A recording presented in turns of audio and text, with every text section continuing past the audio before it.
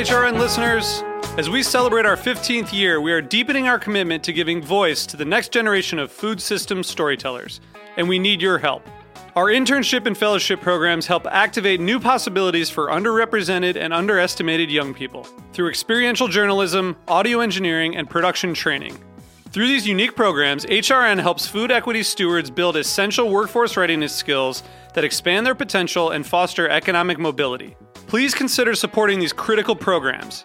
And with a minimum donation, you can be entered to win a dinner for two at an amazing restaurant in one of 8 cities and tickets to a concert at a great venue in one of those cities. We have incredible partners across the country who have donated, as they also share our passion for helping to educate the next generation of food systems storytellers. Check out heritageradionetwork.org/15 to donate and enter to win today.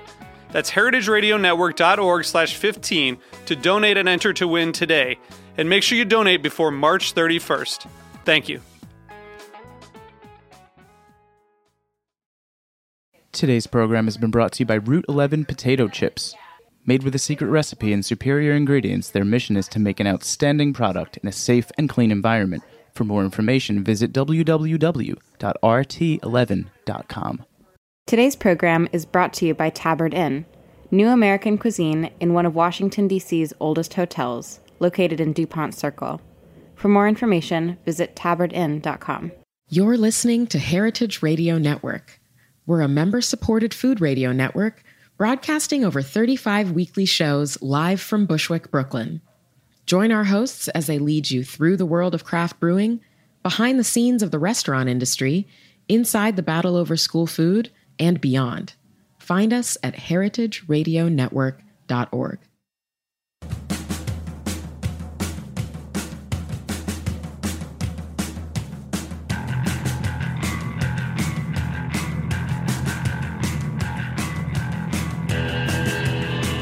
Hello, this is Dana Cowan, and you are listening to Speaking Broadly on Heritage Radio Network. I am here in Portland, Oregon, for an on-the-road conversation with one of my favorite people, Jenn Lewis. I've known Jenn for a decade, ever since she opened her first restaurant, and that was Lincoln, and then followed her to Sunshine Tavern and followed her still to Ray, and was always a huge admirer of her delicious food and her intense ethic. So, Jenn, welcome. Thank you for having me. To Speaking I've Broadly. always been a fan too, so it's mutual. That's I like hearing that. Thank you. Yeah. So, how did you end up in this grand world of cooking? You know, I think it was on accident. When I was a kid, I always wanted to be creative. And I didn't really think about that when I was a kid, but I couldn't draw and I couldn't paint. And I found myself always really kind of frustrated. Like, I would do little art projects, but they were really simple and I wasn't very satisfied with them. And as I got older, there was really nothing creative that I could do. And I enjoyed music, but I wasn't really great at playing. And after college, I got a job on a fluke cooking for the North Carolina Outward Bound School. I was like a base camp cook for the base camp directors and course directors. And I seem to remember that you did that with no experience. I did. Right? You were like, yeah, I think I can do that. Yeah. I have a friend who, we went on an Outward Bound course together several years prior. She worked for them. She was their cook, and she was going to start instructing courses. And she said, well, I'm leaving the cook job, so you should take it. And I looked at her, I said, I've never cooked. I've never cooked for anyone, but I really like it. And I begged my way into the job. But why do you even think to beg your way in? Like, you had no idea. I didn't, but it sounded really nice. Like, I was living in Southern California. I'm like, I could go to North Carolina. I've never been there. And I can hang out with my friend all summer, and I could do outdoorsy stuff. And I did it. And I drove by myself in my car. Oh, my goodness. From Southern California to North Carolina. And I made all these awesome stops on the way. It was my first kind of long road trip. Did you research it? Not really. I just knew where I had friends. And so I would drive these, some longer and some shorter legs. And it was really fun. I remember going. I'd never been to Kansas, and I had a friend who I had met backpacking in Europe like the summer before, and she went to school in Lawrence, Kansas, and that was super fun. I spent a couple nights there, super random, and so I kind of collected all these little trips, made it out to North Carolina, and I started cooking, and it was like the greatest thing I've ever done. I would go to sleep with a pad and paper and pen next to my bed, and I would write down what I wanted to make, and I'd wake up in the middle of the night and make notes, and that was it. And all of a sudden I'm like, that's that thing that lets me be creative. I get it. And it was cool because after, so that was back in 95 maybe, 94? Yeah, 94, 95. And I know that all the years I've been cooking, I can tell you that it was, I'd been a chef at the restaurant. I'd had a catering business for a long, long time that I ran myself. But it wasn't probably until around 2008, 2009. No, even later than that. Maybe around the time I got Best New Chef in 2012, that it all kind of clicked. And then I really got creativity. And it's that thing when you feel so solid, you can move pieces around and you'll know they fit together. I love that notion. And do you think that just comes from cooking a lot? Yeah, for sure. Just over and over and over, and then something is just so much within you that you can be more playful? Yeah, and knowing a lot. So it's not, for me, I am not just a cook of one genre. I like culture. And so I like to learn about ingredients from all different cultures. So I know what I can mix and what I can't. But there's always new ingredients to play with. So it's kind of that vast learning.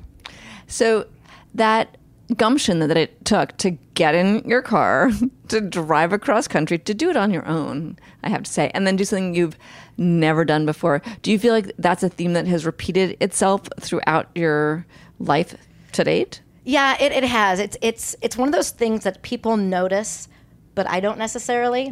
And a lot of people have called me brave for a lot of different kinds of things in my life, and it's not something I think about. And it's kind of a subjective thing, maybe. I don't know.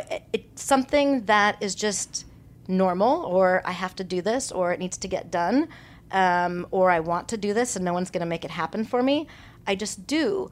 And for some people, that's brave or whatever, but it's just, I don't know. Well, you have an idea and you go after it. Yeah, yeah. It sounds mostly. Yeah. And so right now you have a restaurant, Ray, but you're really looking to get out of the restaurant business. I am. This is a huge move. Yep. And I think at this moment in time, there are actually a number of people who are rethinking the restaurant business for many, many reasons, right? The business itself is more challenging because of rent, labor, costs. Right. But that question of where do you go from here is very complex. Absolutely. So can you tell me, what brought you to this point of saying, you know what, I'm actually going to close this chapter? I think I'm not a fan of the word brave because I think it's something that one feels inside and one does it. So it's neither brave nor it's just who you are. Right. But still, you've been outsized successful. And so closing that book is a very big deal. How did you get there? Honestly, it was a decision or a notion that came to me one day at home. It was a day off, and I was just doing things around the house, and it literally in my head popped in, you don't have to do this every day. And I started thinking about it, and it's many things. And I started to think about it, and I just wasn't enjoying it like I used to. And I started thinking about that I feel really accomplished. I feel like I've done a lot of really cool things. I've been able to see a lot of incredible things. I've made friendships and relationships that are so deep and special and meaningful. And I feel really lucky, and I've gotten some really wonderful recognitions and accolades that I didn't set out to get. It just happened, and that feels really good. And I feel like I've done it. Like I don't feel like there is that really strange notion that if you're successful, you just need to keep going, and the idea that everything isn't forever is something that, in terms of careers, I don't know that people think about very often. You know, that like, I want to do this forever. That's sort of how you go into it. And restaurants in particular, it seems like the assumption, if you choose not to, is that something's gone wrong, when in fact the wisest... I get that all the time now. It's you hilarious to me. People are like, oh, it must be terrible like, for you. I'm so sorry. And I'm like, why? Yeah. You know, I'm choosing this, and I want to change my life. But I call it the teacher in the classroom syndrome. So you know how when you're a little kid and you go to the grocery store with your mom or your dad, and all of a sudden you see your kindergarten teacher in the grocery store. And I remember this. It was Alpha Beta in Upland, California, when I was a little kid, and Mrs. Novak was in the grocery store, and I was just floored.